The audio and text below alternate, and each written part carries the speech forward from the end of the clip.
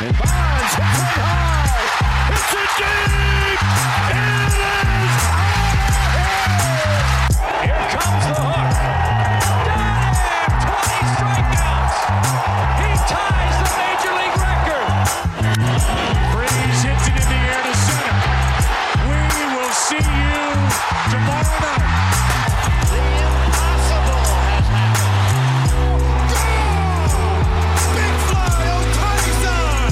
Towards the corner. It's back. It's gone. Welcome to Slam Diego.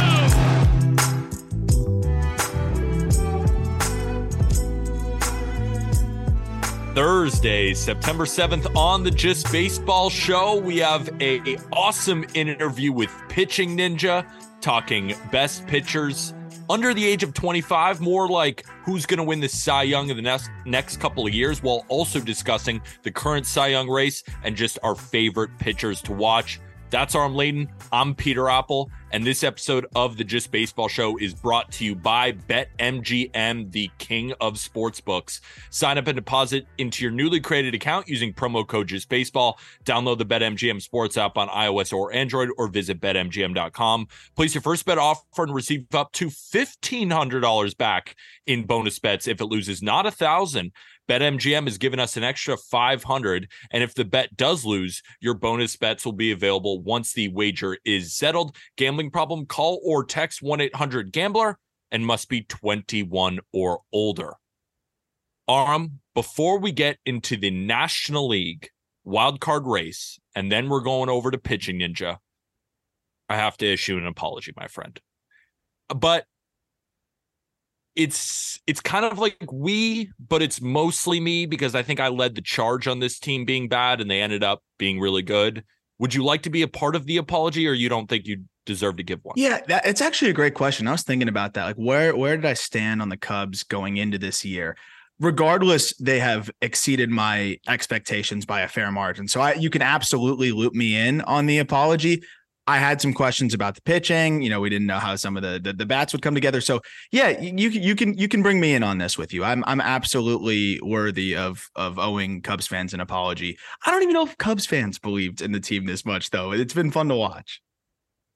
Chicago Cubs fans, we would like to apologize. And when I say we, I mean mostly, I'd say 60% me, 40% Arm and Jack, because I led the charge on this.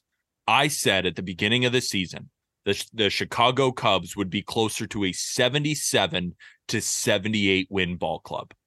I pointed to the starting pitching staff and I said, I don't really believe in Tyone.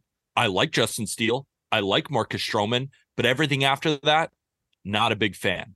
I didn't believe in the bullpen. But then Adbert Alzolay becomes this lockdown closer. Mark Leiter Jr. in the back end turns back the clock somehow and is this ultimate swingman type. I didn't believe in Cody Bellinger. I thought the Dodgers put the writing on the wall. Cody Bellinger was no more, and he has been an MVP candidate. I was actually, I felt like on an island by myself, really liking the Dansby addition. I liked Nico Horner, but I felt that this offense would be around league average, the starting pitching staff would be below average, and the bullpen would be below average. And they have been nothing but above average on all sides of the ball, including a great defensive team. Seiya Suzuki has been good. Christopher Morel has been good. You can go around the diamond. It's hard to find a weak spot on the Chicago Cubs. So I apologize, Cubs fans. I was wrong. The team is much better than I thought they would be, and they're right in the thick of it, of the National League wild card. And the reason I'm apologizing, one, because I was wrong. Two, because I kind of want to jump on the bandwagon now. They're electric. Yeah. They are an electric factory, and I want to be the guy who's now pro Cubs. So I'm asking Chicago Cubs fans for your forgiveness so I can now jump on the bandwagon, because this team is so fun to watch.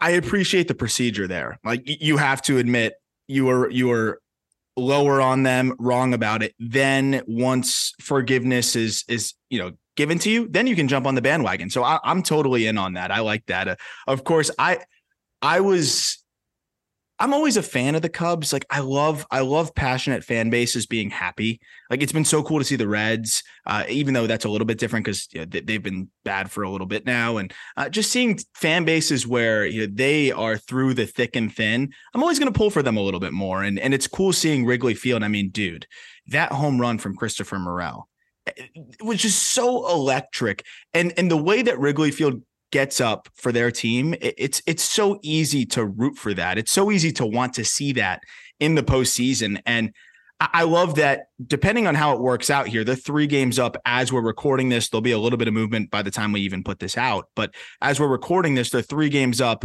on the Reds who hold the last wild card spot. They're going to host 2 or 3 games potentially at Wrigley if they can hold on to it there. And I mean, that's a big advantage. I don't care what people say about like how things have unfolded in the past at Wrigley. It's a big advantage to be playing there. And the last thing I'll say is you mentioned Stroman as one of the main reasons why we really maybe one of the positives, I would say, of this team and one of the reasons that we were positive about them. And he's been a big part of why they're where they're at now. But over this hot streak, he's been out.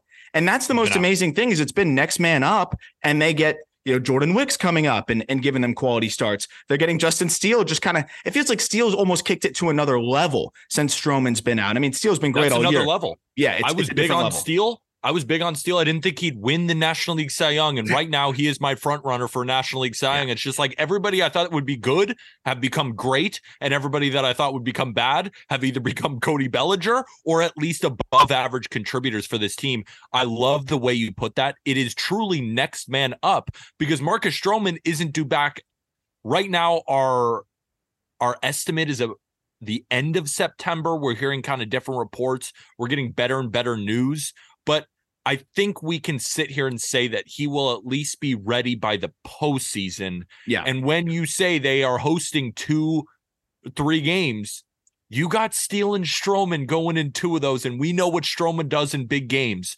Like this team is dangerous come the postseason as well. And we didn't even mention the best pitcher in Major League Baseball, Javier Assad, who is, again, another guy just plugs in and has been the guy for them every 5th day as well. Like they're getting quality starts left and right from Javier Assad as well. So it's been fun to see. It's been really cool to follow. And it's a very easy team to root for. They go get Candelario as well. Like that side of it makes it really fun. And to broaden it now, though, yesterday was just like a banger of a day for the NL wild card. You see the Marlins fight back and beat Kershaw and the Dodgers. I mean, that was a game where honestly, I was like, this is the real barometer because they looked like it was slipping away. They win 4 in a row against the Nats. Like, okay, we know you can beat the Nats. They've crushed them the last 2 years. How do you fare against the Dodgers? They take that game 1 there. Luzardo looks pretty solid. Then you go over to Cincinnati. They come back on a Nick Martini 3-run shot. And then Ellie De La Cruz manufactures his own run, infield single, steals second, scores on a single, and they win the game.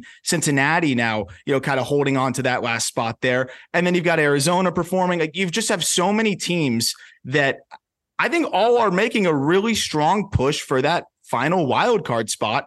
And that's what makes it so much fun. It seems like the Phillies are kind of, solidified up there at the top. And now all of a sudden the Cubs are keeping pace with them. The Cubs might have their eyes set on the top wild card spot. And if that happens, oh man, they're in an even better spot. And whoever draws the Phillies is going to be in a nightmare. But I mean, that's how good the Cubs are playing right now. They could even push towards that Phillies spot. And we know how valuable the top wild card spot is. And we keep trying to make predictions. We look at strength of schedule. We look at what's left, series.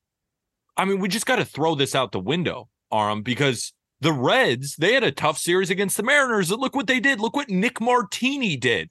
Like, that's why we got to throw these projections out the window. We got to throw the strength of schedule out the window because it's a free-for-all. And that's why this is so damn exciting. Because I can make an argument right now to you, Aram, that any of these teams could be the final 3. Yep. Like I do think it's going to be the Phillies and the Cubs. And then you have the Marlins and the Reds and the Diamondbacks and the Giants.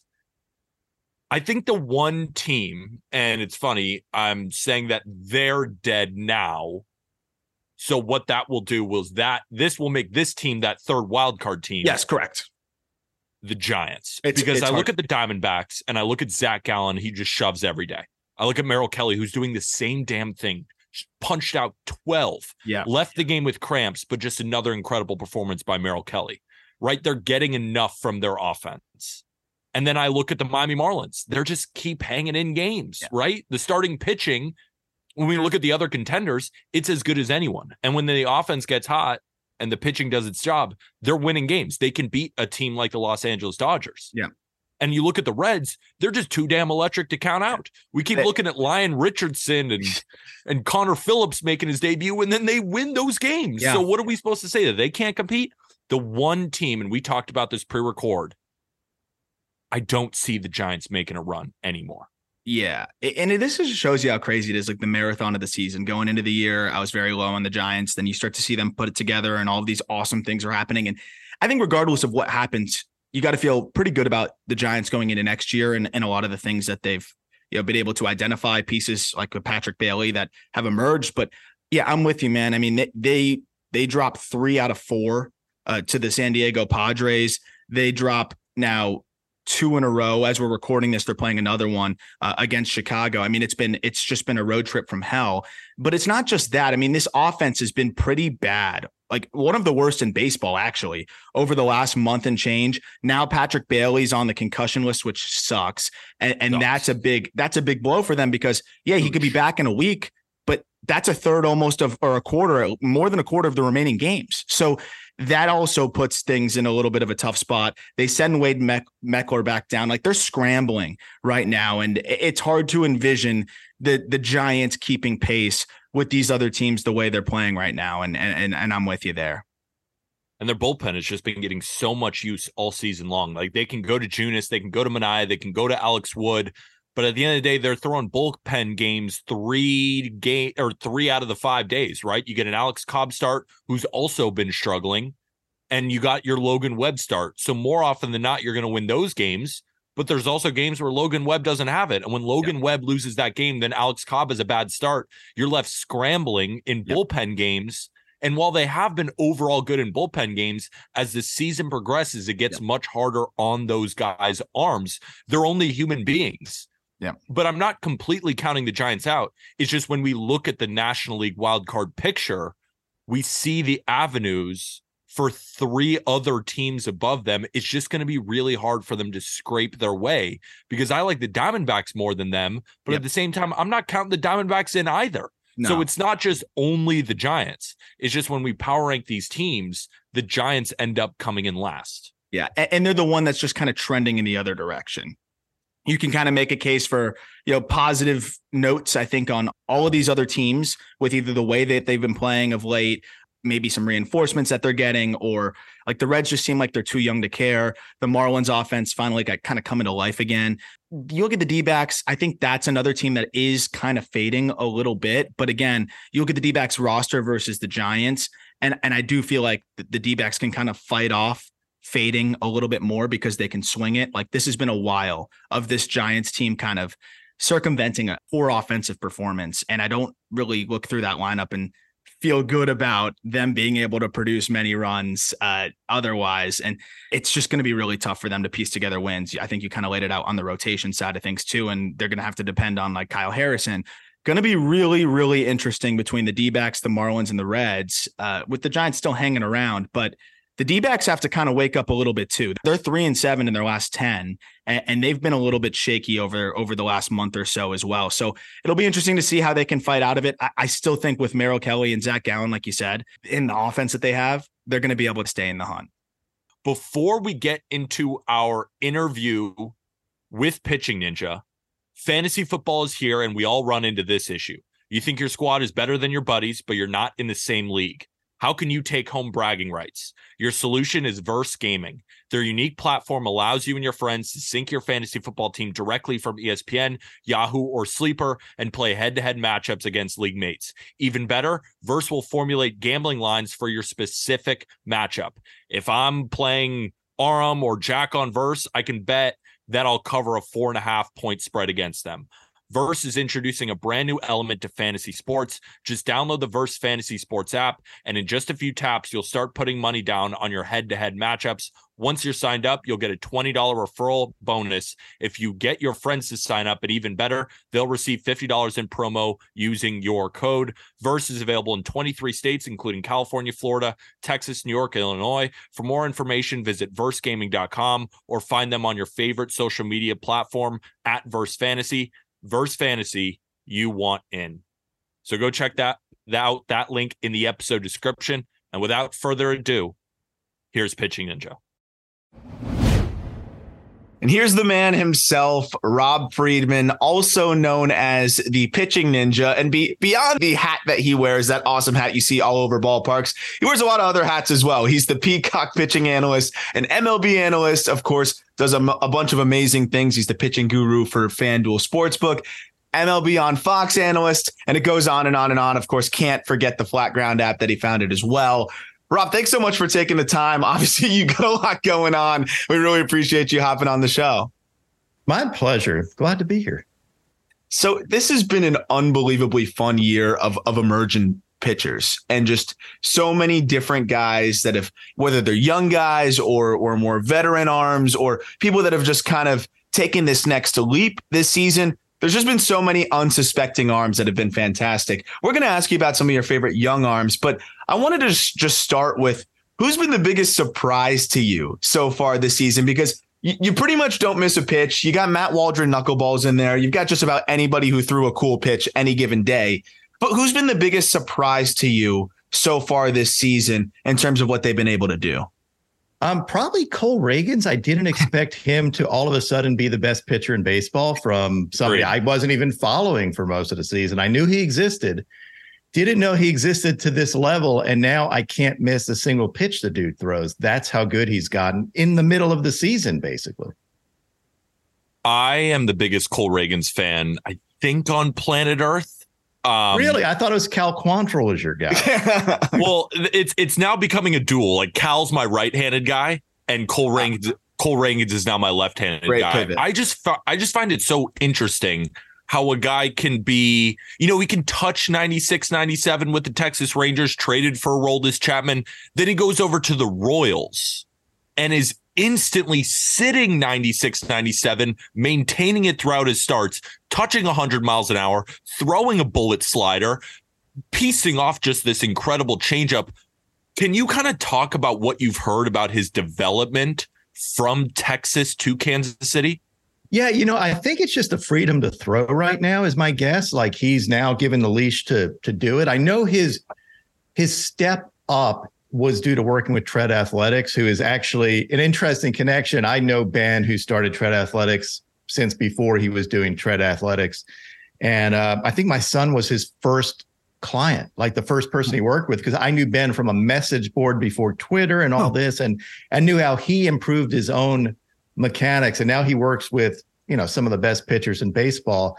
And Cole was one of them, and decided to really take it on. And what they do is look at where he was inefficient, movement patterns, trying to improve all that, and then just overall philosophy. And it all just clicked for Reagans. And plus, he's just physically very gifted. So all that combined, I think he's unstoppable right now. Like, does he not look like the best pitcher in baseball? He looks I'm like not even kidding. I'm not kidding either. That's why it's like I keep saying all these things and it sounds like I'm over exaggerating, but you got to turn on the TV and watch a lefty throwing 100 miles an hour with 2+ breaking balls. So I'm curious kind of who he reminds you of, because they go over kind of his mechanics. Like when you're watching every Cole Reagans start, they bring up guys like Cole Hamels and stuff with that simple over the top. It's a smooth delivery, but at the same time, Cole Hamels didn't throw 100. So who does Cole Reagans kind of remind you of? Yeah, that's a really tough question, because there just aren't that many lefties that are horses like that. I mean, I do see the Hamels mechanics thing. He's very smooth, but there's kind of really nobody like him. Like, he's right now a freak. Trying to think in my head of who would be. I kind of thought like he's kind of like Tarek Skubal in a way, just better. That makes sense. I love Skubal stuff, so I'm never going to crap on Skubal because he's got so many different. Like, I agree with velo wise, Skubal can be up there. He throws a little bit harder than Skubal. It's so Scooble's crazy. got nasty stuff too. Scooble's one of my guys too. Like I love watching him pitch. It's just Reagan's is perfect right now. Like I know he's perfect. He's just like his command's been good. His stuff is good. He shoves, and you just expect him, no matter who he would face, to be kind of that good. And Luzardo, when he's not, like Luzardo throws hard and lefty, but Luzardo's stuff's a lot different. I don't know. It's interesting because you don't get that. Luzardo's a little bit more of the sink. You get the carry with Reagan's and the changeup off of it. That's what's been really interesting to me is it's like that perfect 3-pitch mix there where you're going to have the even splits while throwing harder. You talk about the efficiencies and just the natural talent that he has. This guy was a first-round pick. So, it's not like he was some 28th rounder that all of a sudden finds something, which we also see that too. We see Ben Brown is almost in the process of being that 20-something round pick that may end up turning into a nice little pitcher as he progresses through the minors, but it's rare. Being able to unlock that while also having that polish, though, is really interesting to me. And what impresses you to wrap up on Reagan's with the pitchability and the feel for the secondaries? Because it's one thing to be able to throw harder, but there's another thing to still be able to spot that changeup at a 65% strikeout or strike rate. And the slider he lands for a strike nearly 70% of the time. Like it's not just effectiveness, it's efficiency and consistency. Yeah, he went from somebody who people don't pay attention to basically like a Hall of Famer in a few months. It's his makeup. I think he's very even keeled to me while still being aggressive, which is a really good combination. I love seeing that. It's just everything's clicking for the guy, and it looks like legit, he's going to be good for a long time. And I think everybody, when they first made that trade, were like, they gave up Aroldis Chapman for what? And now it's like, man, they fleeced. I mean, giving up Aroldis Chapman for the best pitcher in baseball, geez, that's a pretty good trade. Aroldis Chapman has a laundry list now of really good players traded for him. If we remember, he was traded straight up for Gleyber Torres, and I think there was Adam Warren was also in that deal, but Gleyber Torres is now one of the best second basemen in baseball for the Yankees, and now Cole Reagans looks like the greatest pitcher on planet Earth. Yeah. But the reason maybe ever. The reason I brought up Aroldis Chapman, though, is on the Texas side, you see a lot of Rangers fans getting really upset. But they have plenty of starting pitching, but the problem there has been in the bullpen, right?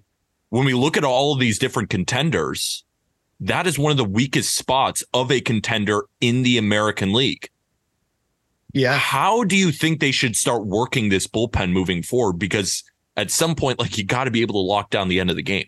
It's really tough for them right now. And Chapman, obviously, his upside is always, he throws 102, 103. It's Aroldis Chapman.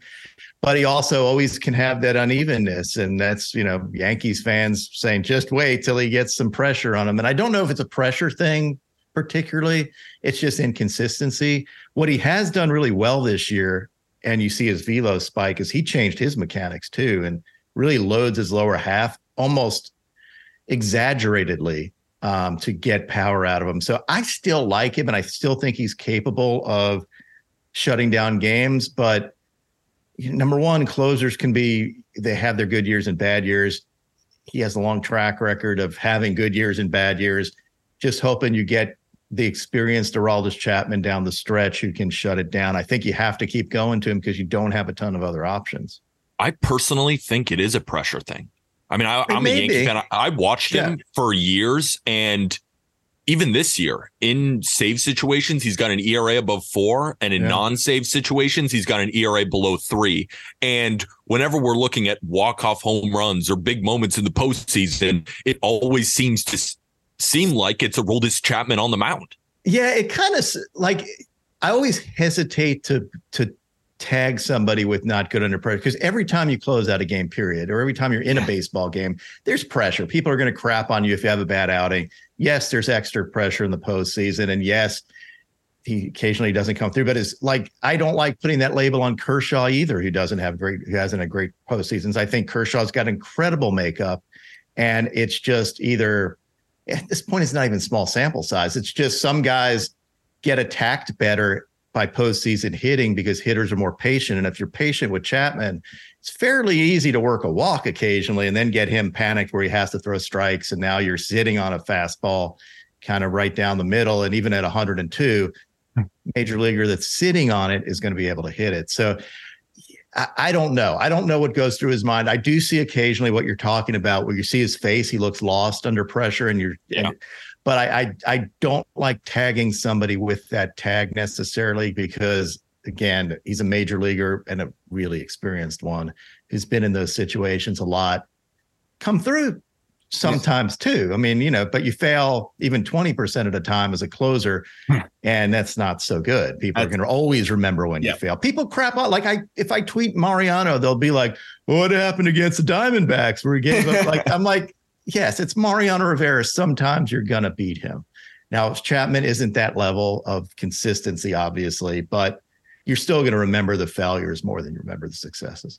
I just have a quick question about social media, because obviously we're all over social media and we see all of the different there's good stuff, right? There's people celebrating your stuff, but then there's also the morons on social media that rip on you. What's your least favorite thing or like least favorite comment on social media that just grinds your gears? Oh, when it doesn't count, it's X. Like I get these replies every time, like, doesn't count, he's pitching against the Giants. Doesn't count, he struck out. Blah. I'm like, I take the time to read replies, right? Like I'm reading replies, and then you just wasted my time in doing that. I'm like, it's really not that witty after I've seen it 500,000 times. The other thing is, like yesterday, I got it doesn't count again. It's against the Giants. Well, I actually picked again. Like, I bet my own picks. And I picked it. I'm like, oh yeah, hell yeah, it counts because I just won. So what are you talking about? Like, So the payout didn't come because it doesn't count. It's and the Giants are a playoff team. Like in the playoff hunt.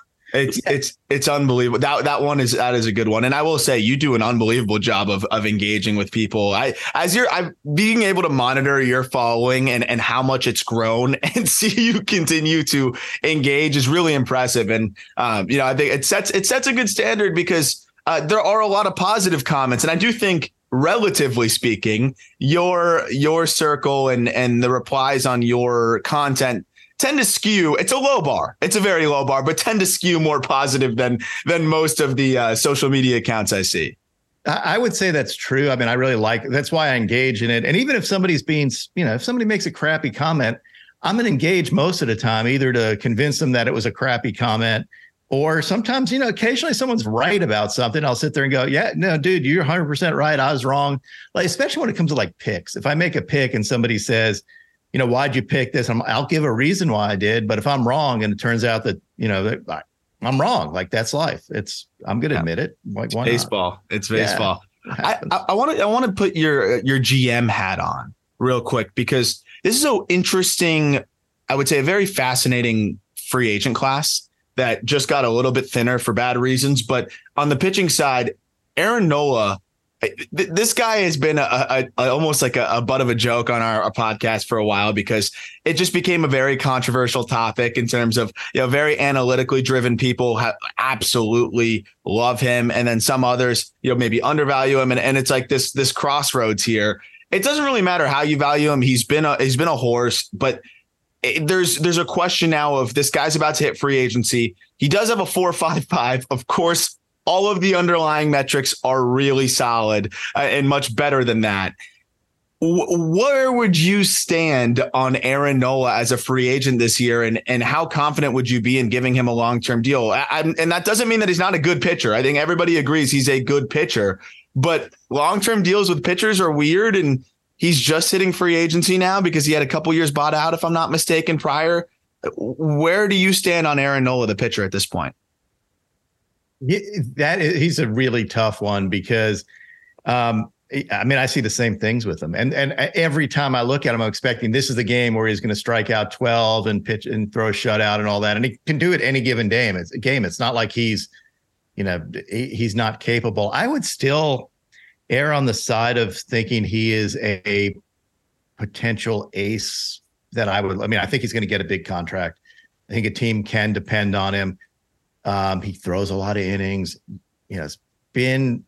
I guess I mean, I wanted to say pretty consistent. He really hasn't been pretty consistent, but it seems like you're always getting consistent effort out of him, I guess is what I'm saying. So he's one of those guys that I think you can at least pencil into your rotation every, it's worth something. So I expect him to get paid pretty darn well. And for some team to take, a good shot at him and to be successful with him, because I still, despite the inconsistency of results, I think the stuff is there. Yeah, Aaron Nola is the most confusing pitcher in Major League Baseball really to is me. Very confusing. Because I love looking at the peripherals, like expected ERA, Sierra, and FIP, and xFIP, and F4. Like all of them are going to tell you that Aaron Nola is a good pitcher. And then you turn on a Phillies game, and when he's locating the two seam and locating all those different pitches, okay, those numbers were right. And then the next start, he allows 4 home runs. So just to follow up on that question, you think he could be a potential ace, but you see how much pitchers are getting paid in this market. And right, Carlos Rodon was a great example of a guy who the expected numbers look great and the performance on the field was amazing. And then he gets a 6-year deal and he gets hurt. And now he's struggled all season long. Like knowing the inconsistencies of the starting pitching position and then knowing that Aaron Nola might be the most inconsistent of them all. Do you pay him like an ace? Yes, you're going to pay him he's going to get paid like an ace. I can almost guarantee that, but I understand exactly what you're saying. Rodon was one of my guys. I still think, he's freaking got great stuff, struggled with injuries this year. You can't always predict that. He has had injuries in the past, but he's gotten past them too, because people are writing him off. And then all of a sudden he's a Cy Young contender. I still think the rest of his contract's going to be, don't forget you're paying him. You can't judge it based on a snippet of 1 year. He's going to be, hopefully back and be a bully on the mound like he typically is for the rest of his contract. He is very hardworking dude. Again, love his stuff. I think Nola is too. They're very different, and Rodon's very aggressive. Nola is not as aggressive, as far as mannerisms on the mound and all that. But I think he's going to get paid like an ace, because exactly what we're saying is everybody, when you're signing somebody, you see the upside. It's I can change him type of thing. You get him in our program and we're going to get that consistency out of him. Sometimes it works. I'd say most of the time it doesn't work, but that fallacy is going to keep happening because that's what teams do. Yeah, that's the level of confidence that any executive or front office is going to have. Oh, well, we'll get this guy right. But that was actually going to be my follow up with Nola, because if there is a candidate for that, I do feel like it's him. You see what Zach Eflin has been able to do, with the Rays. You see, Aaron Savali, I just saw you put it out. Just punched out 12. And I know that it's the Rays. And honestly, one of the things that grinds my gear sometimes is that any pitcher or that goes to a specific team, everybody instantly says, oh, incoming 2.2 ERA. But there's some merit to it as well. The one thing I'll say with Nola too is you brought up the point of, he might be a little inconsistent, or he might be very inconsistent in terms of the ERA, but 200 innings, shortened season, 180 innings, 205 innings, and probably 200 innings this year.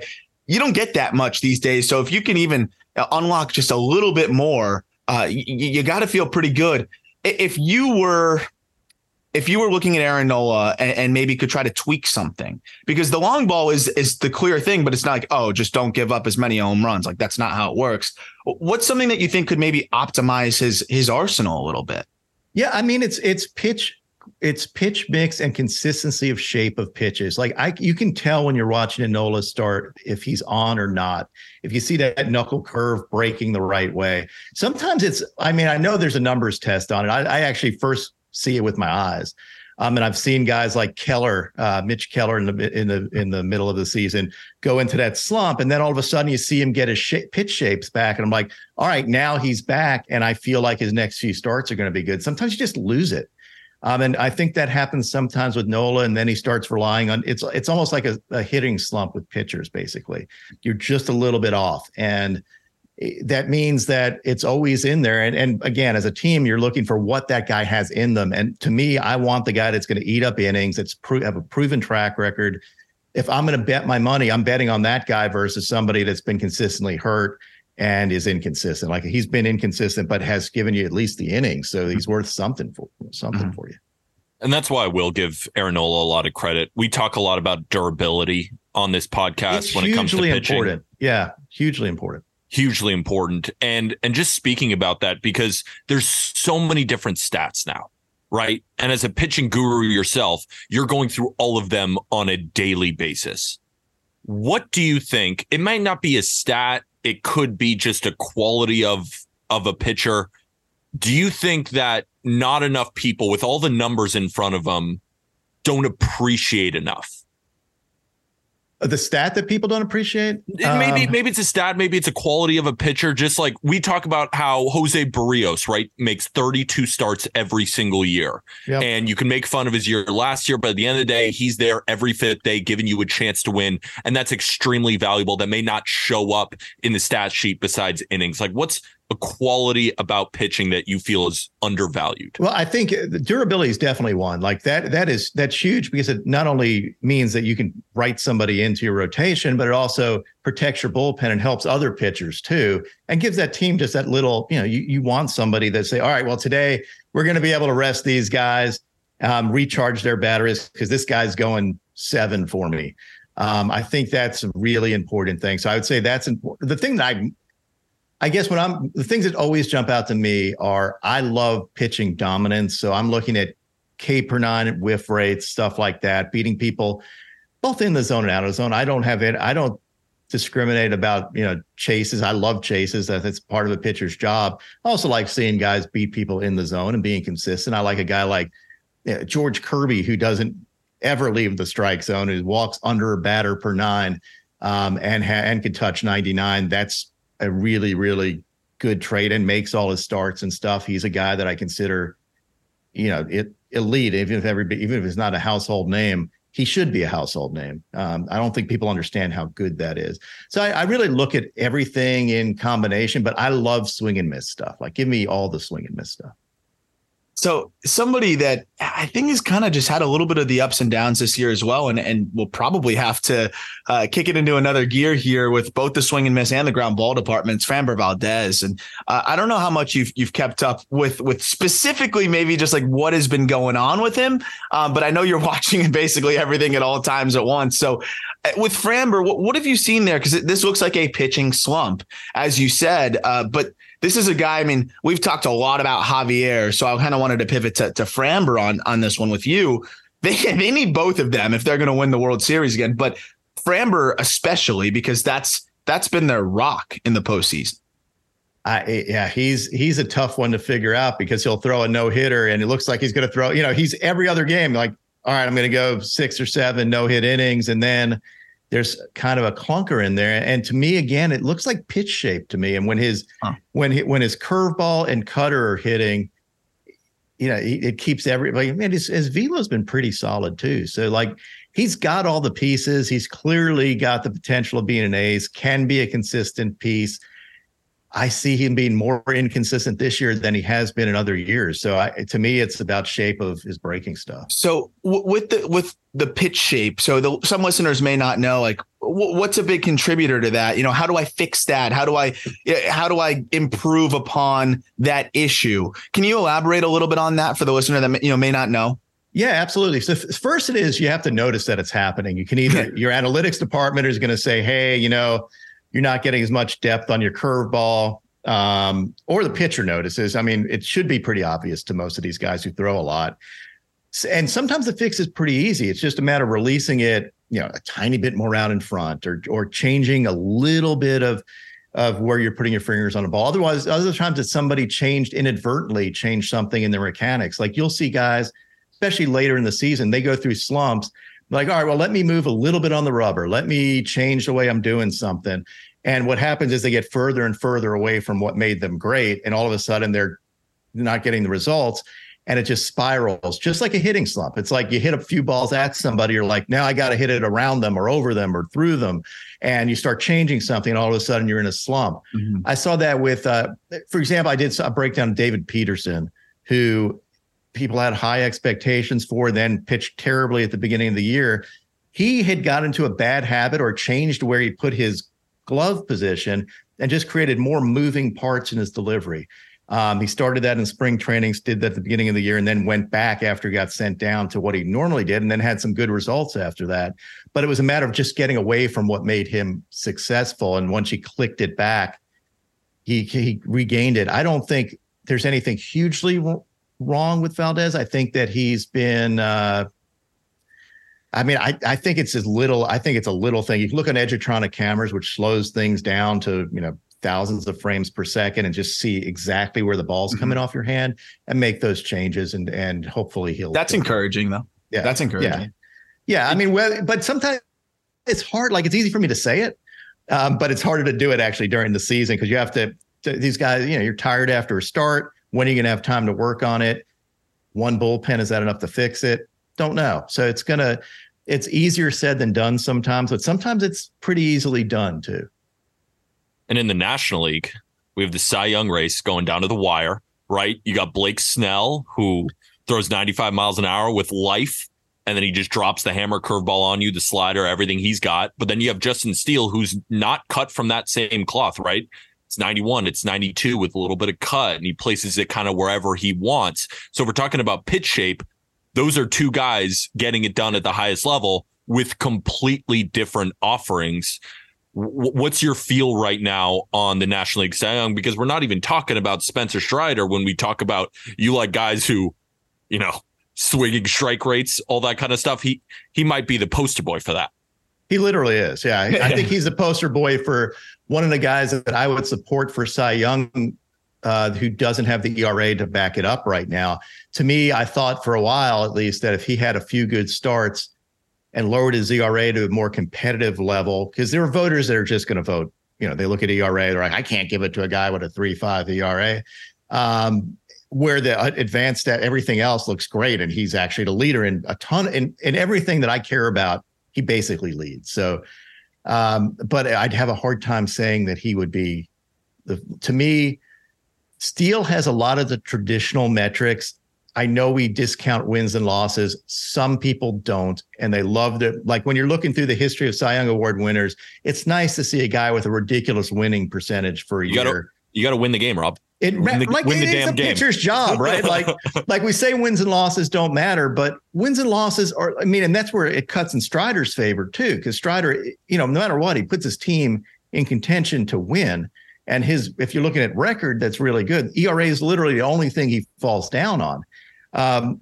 Steele has everything. Like, Steele, with his combination of ERA, wins and losses, and Ks per nine now, he's over. He's now over 9, which to me is an important factor. So I thought I thought yesterday was a day that really put people on notice that this may be your Cy Young Award winner. Blake Snell's put up all the numbers, is arguably the best pitcher in the National League right now. For a stretch, he was.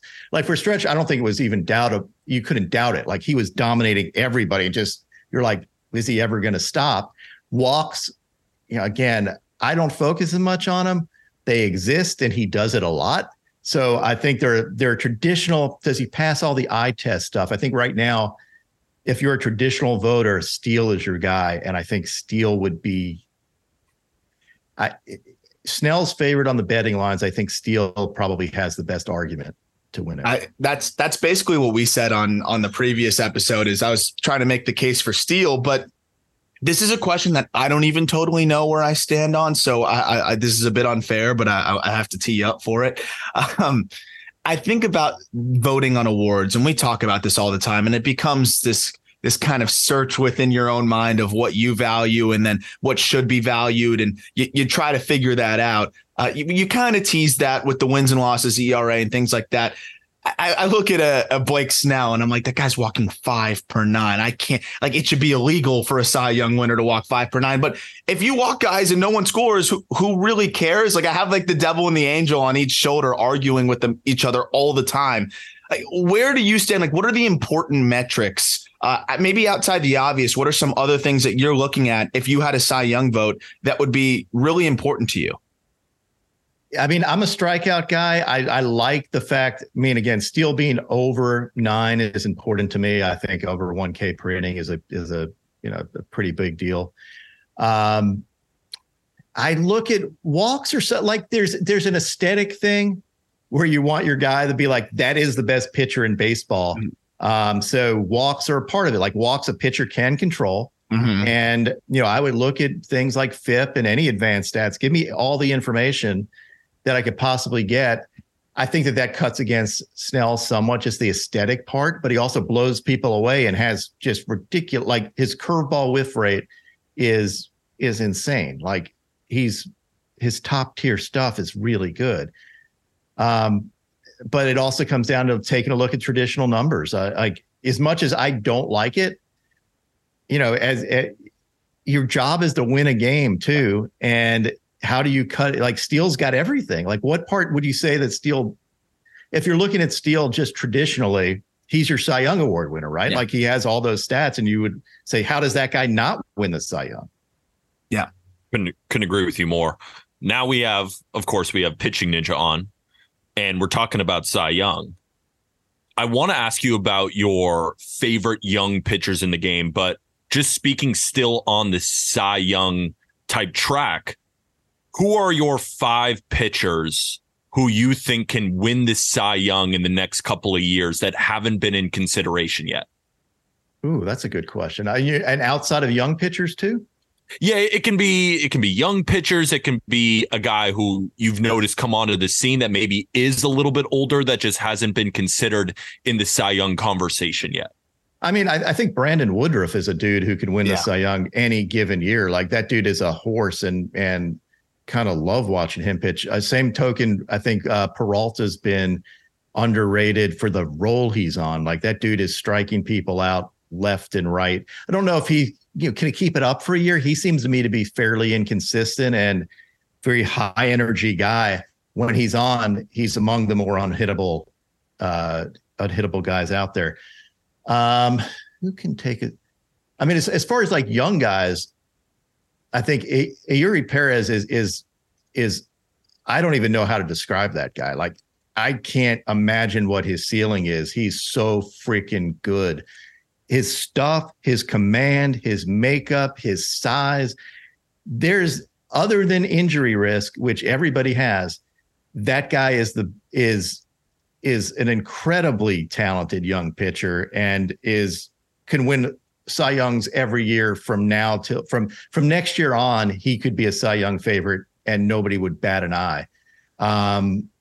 Grayson Rodriguez is the guy who has Cy Young stuff too as a young pitcher. Like absolutely freaking electric, right? Like, yeah, it's been really cool to see him kind of fully start to put it together. Not fully, because fully would be ace, but just come around to the point to where he is contributing consistently and looks like maybe their best arm. As the prospect guy, I just baseball, I've been covering him for a while and watching his starts for a while. And it's always eye-opening to see the adjustment period at the big league level. Maybe some guys don't have it. You mentioned Perez didn't really have it as much, but what have you seen with Grayson? Because that's kind of somebody I wanted to highlight specifically. I can kind of tell based on your social media patterns, you key in a little bit extra, I feel like, on Grayson, or he just gives you more material. I don't know which it is, but I tend to feel like whenever I look, or it might be extra serving me up what I want. But I always see a little extra Grayson. And I think it's the complete arsenal that he has. You have so much to work with there, similar to Perez. What have you seen that's really kind of clicked for Grayson? And then what do you think it would require to kind of get that next level, which is, frontline guy? Yeah. I mean, to me, it's the velo, getting his velo up to what is touching 101. Like that's crazy as a starter and able to keep his velo deep into games. And I love his off speed stuff too. Like I think his changeup is extremely good. I think his slider looked really good yesterday. It's just consistency. Like he has consistency and experience and knowing how to use your arsenal. I think the same thing with someone like Bobby Miller, who had a fantastic outing against the Braves. To me, like it's a matter, he will be a high strikeout guy once he realizes how to sequence stuff. Graham Ashcraft is a guy that seems to put it together a little bit piece by piece, but can be very inconsistent, got lit up earlier in the year and now seems to be putting it a little bit together better.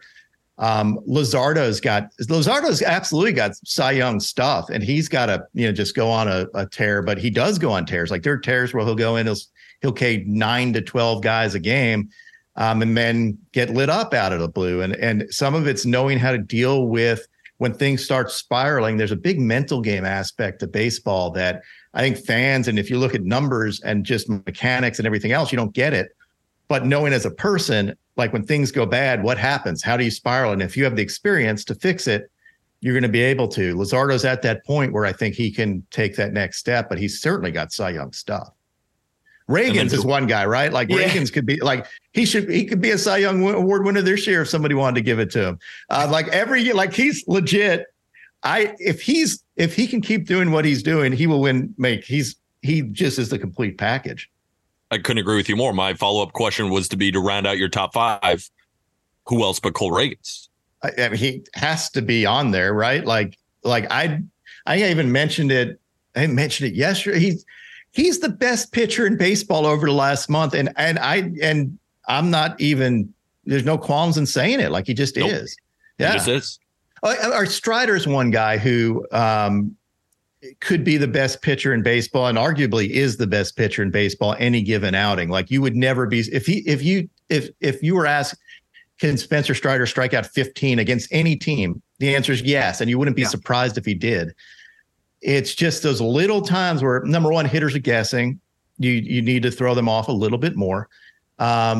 And then, it's just maybe a little lapse. I don't know. I don't want to put it on lapse in concentration or something, but it just seems like he'll be dominant. And then all of a sudden one thing will happen. You're like, really? A 3-run homer? Like you were just going to be a shutout. And now it's going to be a 3 earned runs on your, I mean, it blows. It's interesting because I most of my friends in pro ball just happen to be hitters. So I'm often learning through a hitter's lens and communicating with guys through a hitter's lens. And from what I gather on an approach on Strider from guys that have faced him and guys that are similar to that is you mentioned the guessing. The thing that makes Strider so good is you can guess fastball, but when it's got that carry and it's in the right spot, good luck. But if you guess fastball and it's back over the middle a little bit, you can just kind of get the head out and get to it. Do you think it's fastball command that can kind of make Strider a little bit inconsistent? And what's more important, maybe having that perfect or closer to perfect fastball command, or maybe developing a third pitch that makes guessing harder? That might be difficult for a guy like Strider at this stage, though. Yeah, I mean, his changeup is a legit pitch. He just needs and he can throw it more. He just hasn't had the real need to. And then he realized, it can just happen. Like, oh, crap, I should have probably thrown a changeup a little more. And I just was sitting, I was doing fastball slider a little too much because they've been working. Like his thing is it works every time until it doesn't work. Yeah. It's one pitch. Yeah. I think like a Hunter Green is a guy who has unlimited potential. Anybody that craps on that dude and says, oh, he's never going to be blah, blah, blah. I've had people say, oh, he should be a closer. Forget about him starting. Like, what are you talking about? He's what, like 24 years old, 23, 24? Yeah. And to me, it's a matter of like, and I don't know, I'm sure he's tried it, but I would say developing a splitter. I know he has a changeup. He's not a great pronator, I think. And a lot of the not great pronators doing like what Kirby and Logan Gilbert did Seattle. You develop a splitter and now all of a sudden you have a really good out pitch. I can see Green developing a splitter and now you're not stuck between guessing fastball slider, and Green's fastball has a little less life than Strider's does. So if you're guessing fastball, you can hammer it. I think if you put one more pitch in people's head and had command of it, Hunter Green is an absolute. If you look at that dude and don't say he has ace stuff, I don't know what to say. Like he does have ace stuff. I think that's a fantastic idea because splitters are becoming much more prevalent in Major League Baseball as maybe the best chase pitch that we have. We see it with the Rays all the time. But I think this is my last question for you. I know Aram wants to ask about the Greg Maddux interview that you just did, but I'm a betting man. I like to bet. And in the playoffs, I think it gets increasingly tougher because we saw the Phillies, right, make a run from their wild card, and it was on the backs of Zach Wheeler looking like the best pitcher in the postseason and Aaron Nola being consistent in the postseason. That's why flashes his ace stuff. And then you got Ranger Suarez. Who are a couple of pitchers that when you look at the slate of games in the postseason, because there's guys who are really talented, right? But then there are the guys that you put your head on the pillow at night and you know that you're backing a guy that you can be the most comfortable with. Like, that is also a quality of pitcher that goes undervalued. Just if I could bet on anything, he will give me a chance to win. Like, who are a couple of the pitchers that we will see in the postseason that you just feel so good about? You know, I think Max Fried proved it his last outing. Like, if you looked at, and this is, I was talking about this too. If you look at him versus Strider had that one bad pitch. Fried did not have one bad pitch that game. And Fried's curveball looked as good as it's ever looked. He's got the experience. He's got advanced pitch ability and stuff that he's one of those guys. He just proved it to me in that Dodgers game. Like, you K10 and he looked unhittable. He never was in trouble. He never did any, and it looked like he could do that all day.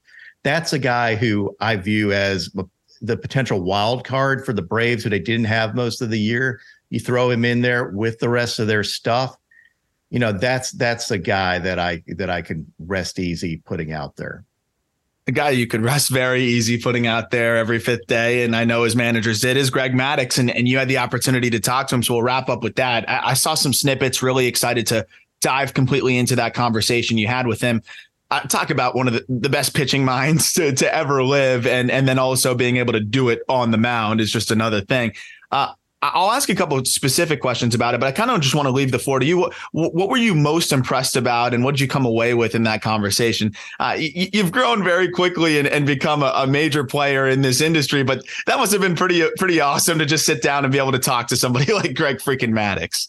Yeah, especially since, I mean, I'm in Atlanta too, and I used to go to all his games back in the day as well. It was weird. Like, his son just reached out and said, "Hey, would you want to interview my dad?" And I'm like, I guess. Yeah, it's like, yeah, like, I'll drop everything to do that. Absolutely. Every day of the week. I was impressed by his willingness to sit there for an hour answering every question I had. Honestly, like, I thought that he didn't give me canned answers, which was really good. His way of thinking about it. Number one, the biggest thing that jumped out at me is the way he explained his cutter, to be honest. Like, I'd never heard anybody explain it like I've taught it, gripping a little off center, like cutting through part of the ball. He talked about it in terms of throwing it like you would throw a slider, but instead of it coming off your middle finger, have it come off your pointer finger. So you're just twisting it less, and will go down less and cut across. Never heard anybody say that. Yu Darvish is one of those guys that I interviewed that also said something about a cutter that blew my mind, where he just said, hold your hand up like this. If you push these two fingers down, your hand will automatically, it'll be a cutter. And I'm like, never heard that before. That's really cool. So Maddux kind of blew my mind with that cue. And I've been teaching pitching for a while. Never heard that before. Just overall, his composure, his lack of crapping on the current game. That's huge. Yeah. Like, I love John Smoltz. His stuff, mental game stuff, brilliant. If you talk about his sequencing, anything like that, really, really brilliant baseball mind. But you have to put yourself in today's mindset of why, instead of saying, why are they doing it this way? Understand, try and dig in deeper. Like, why are they doing it this way? Yeah. Like, hey, why are we focusing on velo? Why are we focusing on throwing breaking stuff earlier in counts? Why do we do it that way today? Maybe because it works. Maybe because we've studied it and we look at it and say, despite what you were taught back in the day, this stuff actually gives you results on the field. And maybe if you were doing it differently, you would have had an advantage. I thought Maddox's ability to say, yeah, there are some things today that would have given me a bigger advantage, like even pitch comm. He wanted to call all his pitches. And he actually said during his last couple of years, he called all his pitches. He just told the catcher where to set up and basically threw whatever he wanted to. And he said, I didn't throw hard enough and they can catch it. So, just set up inside or outside. I'm just going to throw my own pitch. That's crazy. I love the point you bring up, because being able to just even talk to some guys that have played in the big leagues kind of around the same time as Maddux and look at pitching now, as they were all hitters, they all say, no way I'm hitting the same way I hit back then today. So if hitters are saying that played back then, hey, I'd have a much harder time hitting now. clearly there's a reason why they're doing what they're doing. The last thing I wanted to mention, though, that I do think is something that I don't know if it's something that's lost in today's game, because I think a lot of pitchers subscribe to this belief. I think it's more of a misconception between fan and player is, the 0-2 count, the quote unquote waste pitch. And I know Greg Maddux has talked about that, but he got into it a little bit deeper with you. And I want to wrap on that. People talk about like, oh, you're way ahead here. Utilize your 4 extra pitches you have here. Don't just groove one in there. And you talk about George Kirby, who always is in the zone. And I think that's probably someone that Greg Maddux, I'm sure, loves to watch pitch. Can you elaborate a little bit on what Greg Maddux said about the 0-2 count and the quote unquote waste pitch that doesn't really exist, and your thoughts on it, maybe to accentuate that? Yeah. I mean, he is really into every pitch matters. You should, like, a hitter is on the defensive at 0-2. Why not attack him? Like, nobody wants to hit 0-2. It's not a situation where the hitter ever feels comfortable. He's not saying groove it down the middle and every time I'm just going to let the hitter hit. He's saying I'm going to attack the hitter and throw a pitch that I want to throw and still get him out. Like, if he pops it up, that's an awesome result. Or if I strike him out, that's an awesome result. And don't forget, Maddux had over 3,000 Ks. So it's not like he wasn't a strikeout pitcher. Like, he didn't just pitch to contact.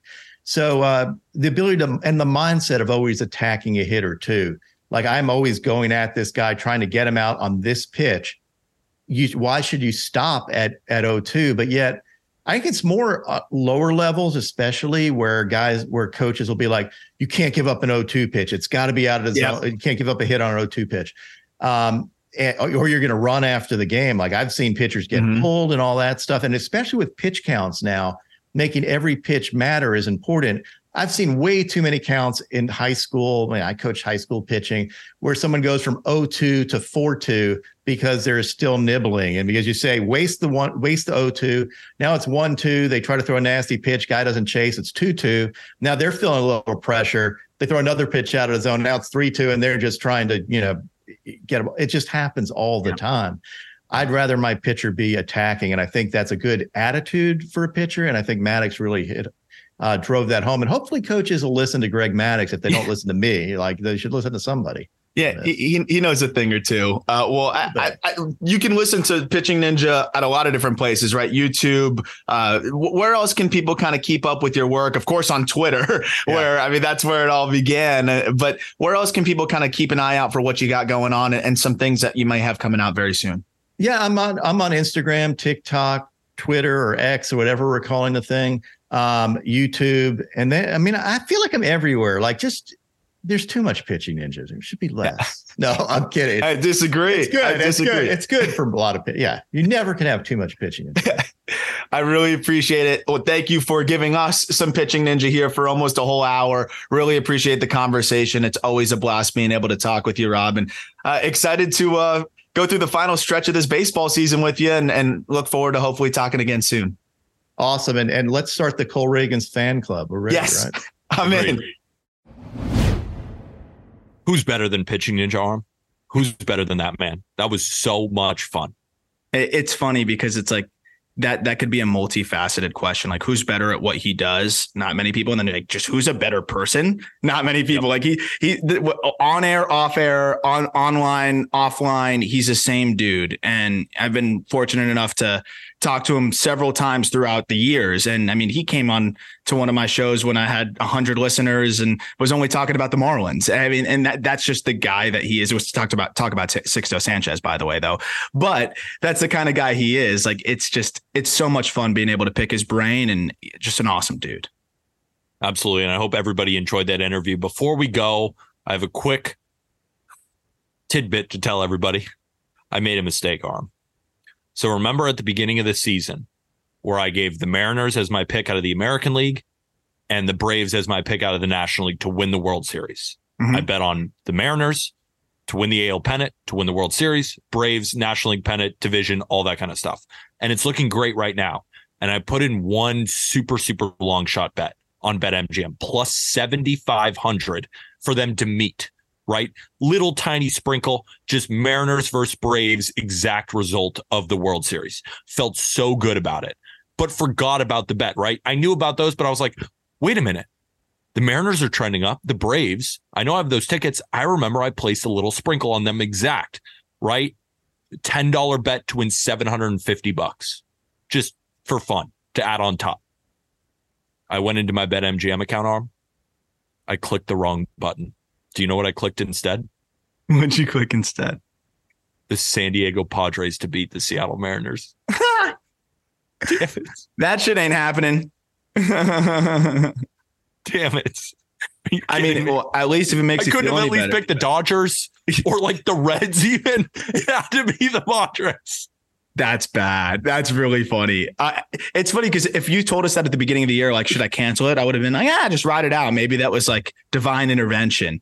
No, it wasn't. But I will say the Mariners have scuffled a little bit of late. Maybe you have to root against them now, but don't you have other futures on them or no?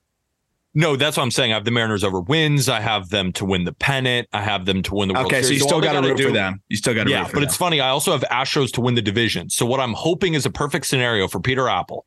Astros win the division. Mariners finish second. They both get in. Mariners go on a run, go to the World Series and face off against the Braves. And Peter Apple's a happy man.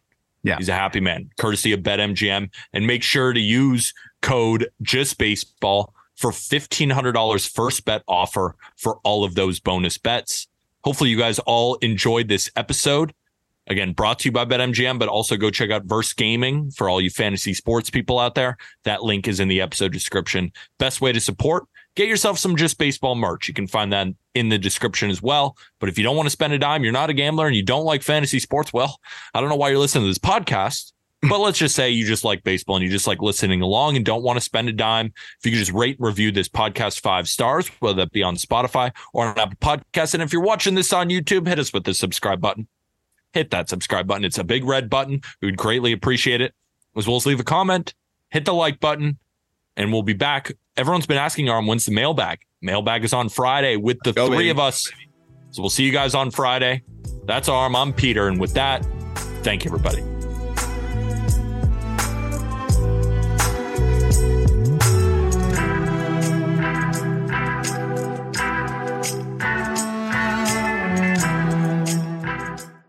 Mother's Day is almost here, and you can get her the most beautiful time-tested gift around. A watch she can wear every day from Movement. Whether mom's into classic dress watches, rare and refined ceramics, or tried and true bestsellers, Movement has something she'll love. And right now you can save big on the best Mother's Day gift ever with up to 50% off site-wide during Movement's Mother's Day sale at MVMT.com. Again, that's up to 50% off at MVMT.com.